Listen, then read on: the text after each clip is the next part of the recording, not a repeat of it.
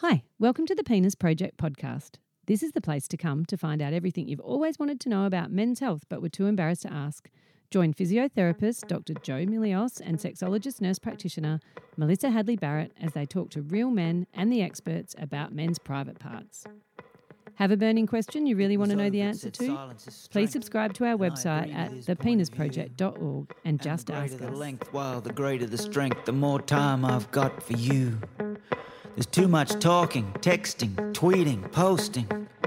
Too much noise altogether. In silence is strength and peace and space. Imagine silent forever. The Penis Project podcast is proudly supported and sponsored by PROST, Exercise for Prostate Cancer, and the RS Health Penile Rehabilitation Program. PROST is a not-for-profit charity set up by myself in 2012 that aims to help men exercise during their experience with prostate cancer. If you want to know anything more about PROST, including our online service and USB product now available, please just go to prost.com.au. Hi, I'm Melissa Hadley Barrett and I designed the Penile Rehabilitation Program to help men recover from prostate cancer.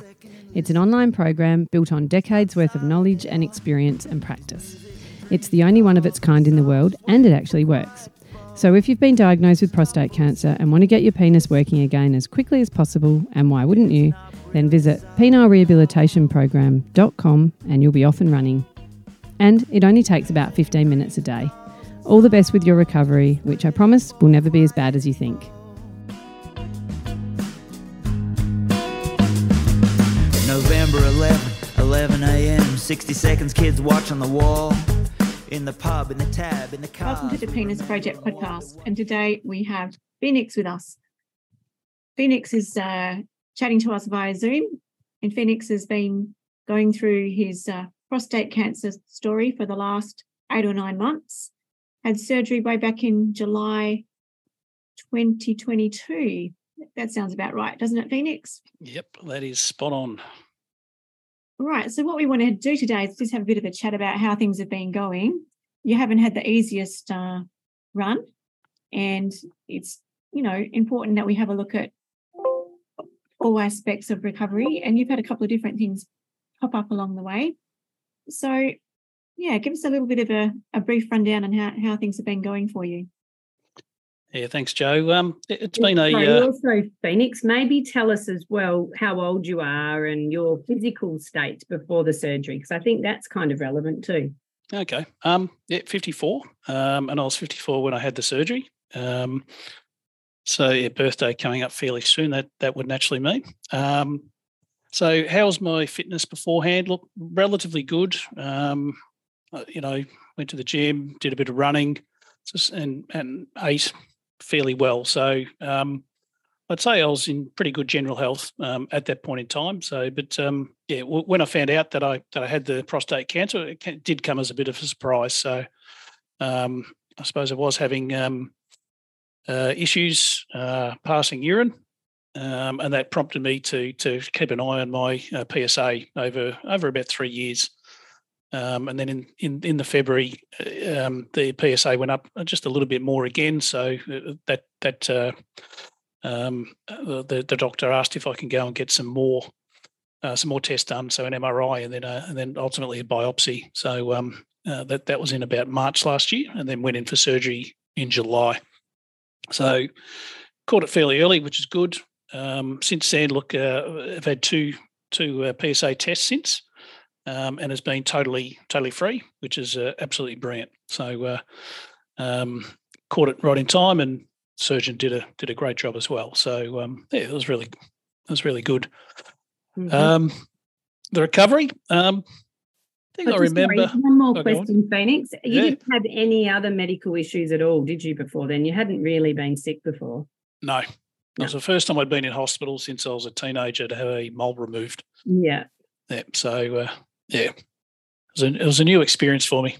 Yeah, as I remember, that was the reason I thought it would be good to interview you, because I think a lot of guys we see that have never been in hospital or had any chronic diseases or anything before, and then they get this. It is a bit of a shock, isn't it? Like It's kind of like you thought you were bulletproof, and then something happens like this.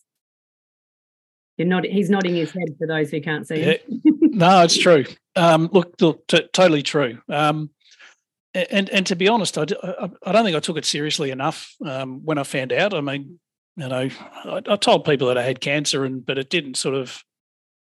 I don't know. It was just a word. I didn't feel sick. I wasn't going through radiotherapy, and you hear stories of people, with chemo and radio and how sick they are, but I wasn't sick. So it sort of felt surreal.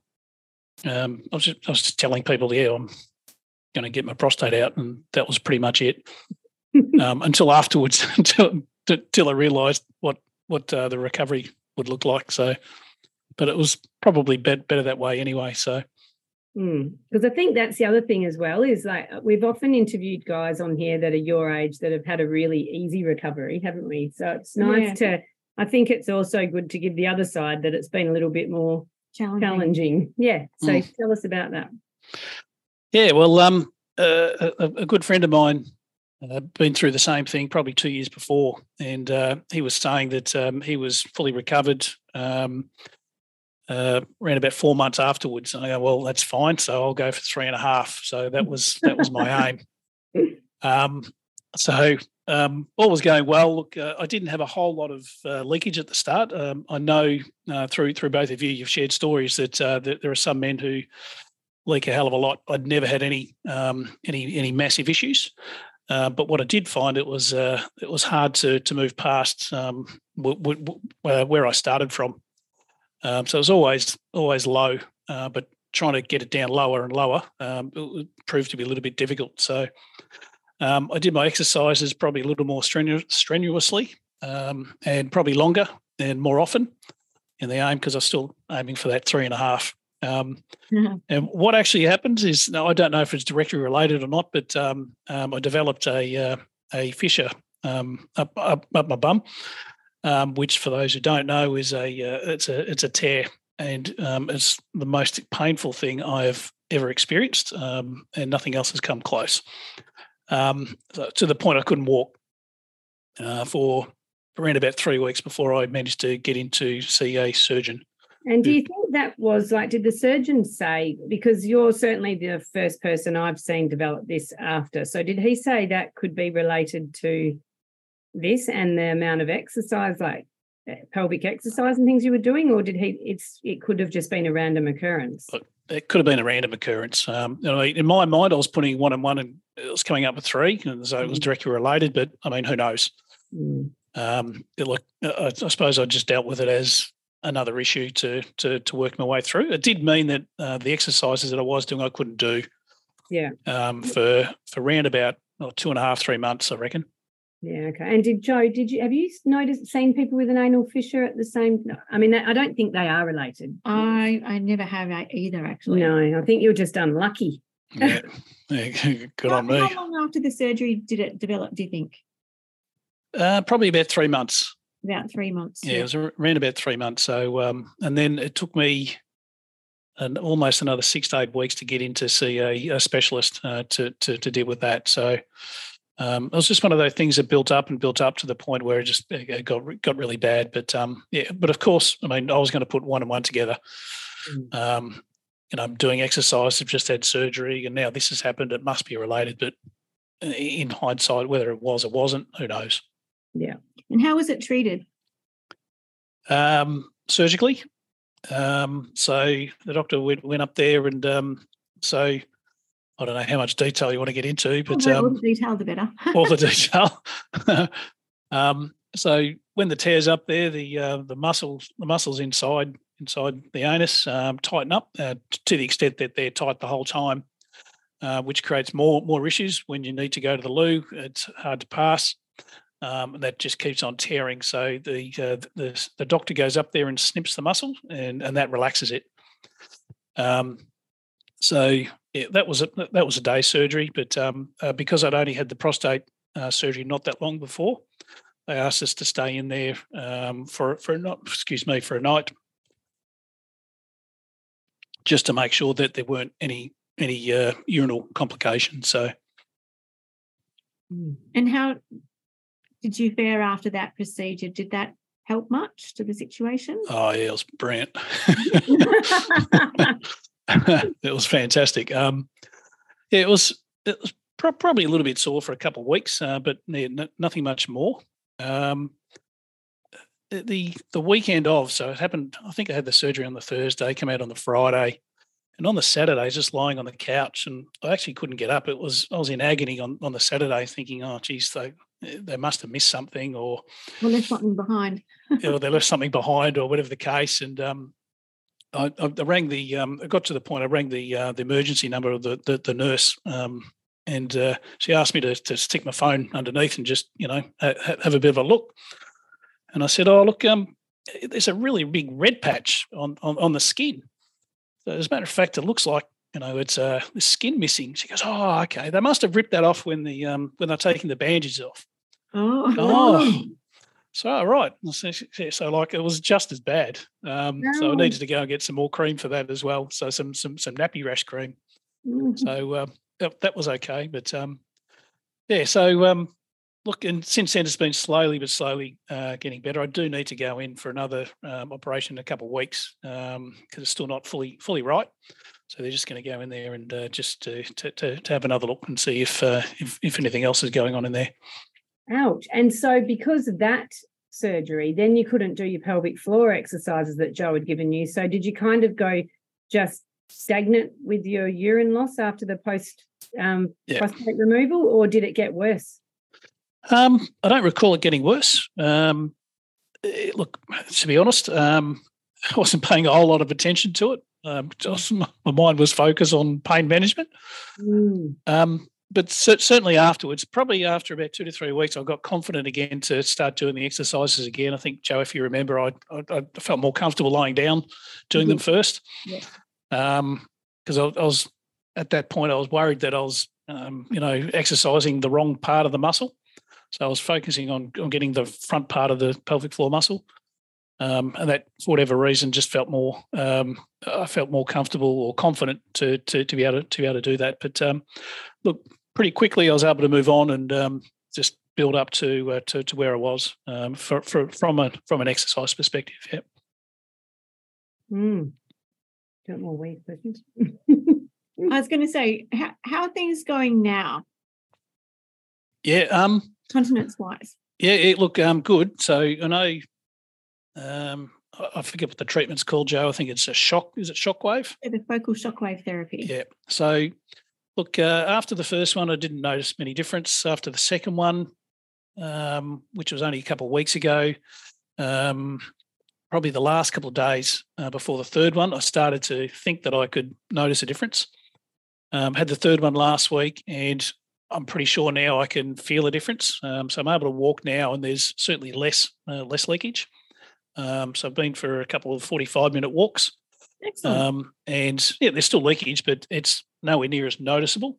So how much were you losing before the shockwave, and then how much do you reckon you're losing now?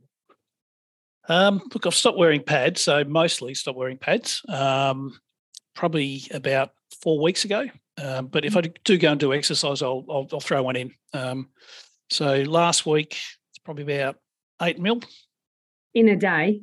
No, that's just in an afternoon. So I'm usually my progression now is around about 4 or 5 o'clock. I'm pretty much free, so which is really good. But then for whatever reason, it just starts up. So if I go for a run or I go to the gym or whatever the case, I'll throw a pad in. So after that, we'll be around about anywhere between 8 to 10, sometimes a little bit more. Okay, so sorry, before you even started the shockwave and you'd just been doing the normal pelvic floor thing, how many mils a day were you losing then? I wasn't measuring. Okay. Yeah, I'd stopped measuring. Last time I asked you, it was about 16 mils or something. Yeah. So then it was kind of halved when you had the shockwave. Yeah, well, it's starting. I'm starting to notice a difference now. So after the third one, so. And the shockwave isn't really meant to be designed for urinary incontinence. Actually, it's meant to be more involved in the sexual function recovery. Yep. I was actually trialing it with that. A lot of guys who'd had a little bit of persistent leakage just happened to comment, on more than a few occasions to take notes. So I've made a little protocol up just for guys who, might be struggling. And I think it's a lot to do with the fact that the same nerve responsible for the sexual function, part of the pudendal nerve, links to the bladder and the continence function. You can actually hopefully get a 2-for-1 benefit. And have you noticed since you've had the shockwave treatment any change in your erectile function? Nothing of substance, but what I have noticed is that there's probably my mind is able to create a reaction. Nothing huge, but it's So I haven't been able to do that up until now. So, but so there's a little change there. Yeah, there's a little change there. And you're also at the right time for that to start happening as well, because you're 10 months post-op now. Yeah. So up until very recently, you weren't getting any engorgement at all on your own, were you? Minimal. Yeah, minimal. So with a bit of stimulation now, without an injection or anything, what sort of, can you get a bit of engorgement? Half or a quarter? Or? Yeah, look, I mean, it's always, I've always been able to get something going. Mm-hmm. It feels like it's getting a little bit stronger now. Mm-hmm. It's still not. I wouldn't say it's 80% yet, but it'd be 60-70%. And does it last for any amount of time, or is it fleeting? It's pretty fleeting. Yeah. Yeah, and this is I know we've spoken to guys on the podcast that have got function back much faster, but I usually see that there's not a whole lot going on until 12 months, and then it's a slow burn after that. People get better. And I just think that first 12 months is a long time and very frustrating. Yeah. Look, excuse me. Look, I haven't found it that frustrating. It's this bit I was ready for in terms of everyone had told me the same thing, so I haven't really rushed it. Haven't put any pressure on myself, and myself and my wife we just let it go at its own pace. So using the injection has been helpful, but there are other ways to do things. So it's been fine. And how have you found your orgasm post-surgery? Yeah, pretty intense. I reckon it's more intense than before. Yeah, we hear that a lot. I reckon a lot of people say that. Yeah. The research says it only happens 4% of the time, but I think it happens about a good 70% of the time. Yeah. Yeah, wow. Yeah. It's the fast twitch fibre training when we do the quick contractions of the pelvic floor. That actually is the stimulus of orgasm function. So okay. Yeah, it's I reckon way more than 4%. Actually, I'm going to send out a survey monkey to my all of the patients we have and ask them if they think their orgasm's more intense or less intense. Yeah, because that'd be really interesting to know. Because I feel like way more people say that. 70%. Yeah, I reckon Joe's right. I'll do that. You'll get a survey monkey soon. No worries. Because I think it would be really interesting to know. Yeah. Yeah, well, it's a pleasant surprise. There's one nice surprise. Yeah, I always say to people when I meet them pre-op, it might be the silver lining in all of this. There's another silver lining, and that's that your prostate gets bigger as you get older. So it ends up being a problem for most guys anyway. And you said right at the beginning that you'd had troubles with slower flow. So that's all better now, is it? Yeah, I don't have any issues there at all. It's from day one. Well, from day one since the catheter came out, it's been full throttle basically. So I'm in full control of that now as well. Can turn it on and off when I need to. So whereas before the early days it flowed, and then if you wanted to stop it, bad luck. And so, have you got any, apart from the anal fissure pain, have you got any other pain? None at all. Yeah. Okay. None at all. Yep. And have you got any takeaways for guys that might be in your position and are thinking, I'm going to be better than my mate and do it quicker? Look, I think trust the health advice you get, and go with the flow would be my advice. Try not to be too competitive about it, and if you're asked to do certain exercises, just do them the way you're being asked to. Don't try and do more more of them and whatever else, more reps. Like, it isn't like going to the gym. No. That's been my experience anyway.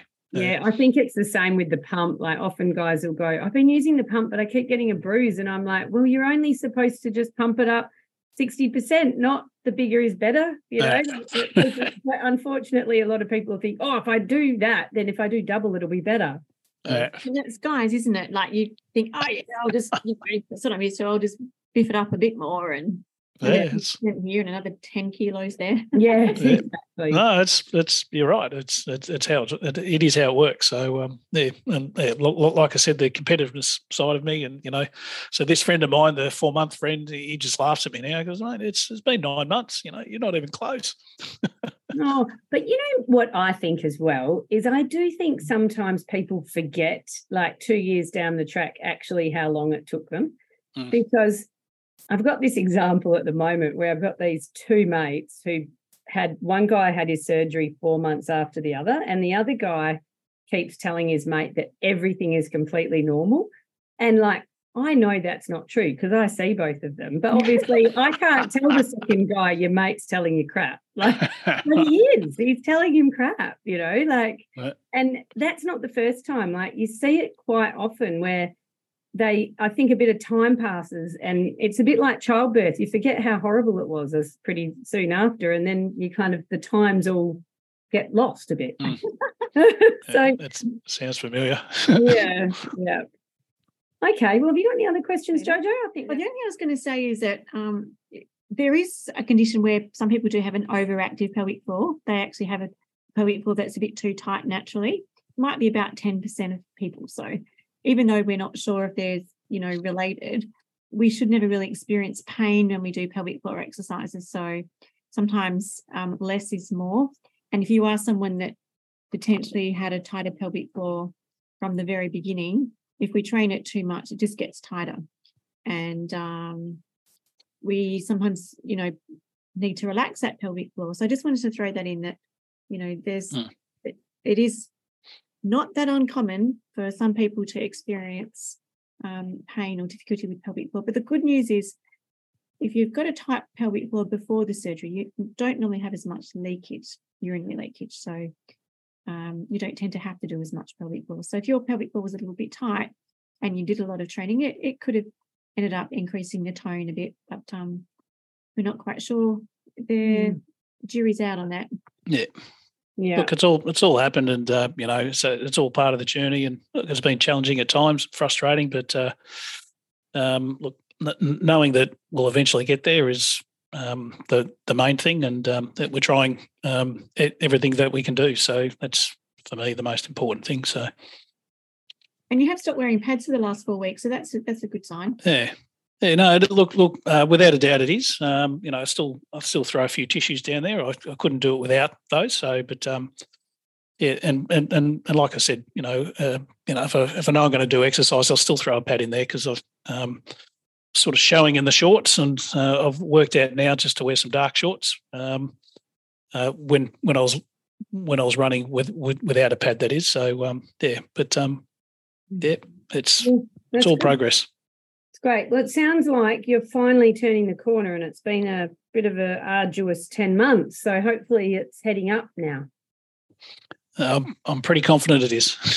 All right. The rise of the Phoenix. That's right. The rise of the Phoenix. That's what we'll call you. We'll call this one the rise of the Phoenix. Jeez. All right. Well, thank you Sounds so like much fun. for your time, Phoenix. Okay. Thank you very much. See ya. See ya. Bye.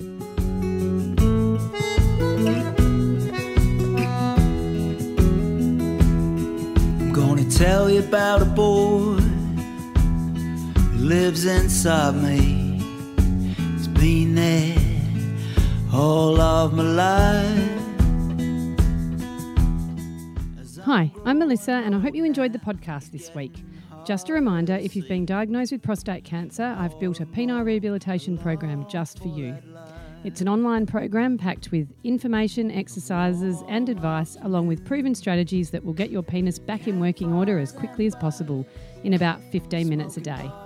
If you like the sound of that, then please head over to penilerehabilitationprogram.com and you can start straight away, or there's a link from the RS Health website. We would also love you to review and subscribe and share this podcast so we can help more men. Links to Instagram and Facebook are in the show notes. We look forward to seeing you there. So spread the word that help is available. All the best for now. Bye. I've got a boy of my own now. It fills me with pride to see him growing so fast into a man. His victories become mine. I'll cry his tears.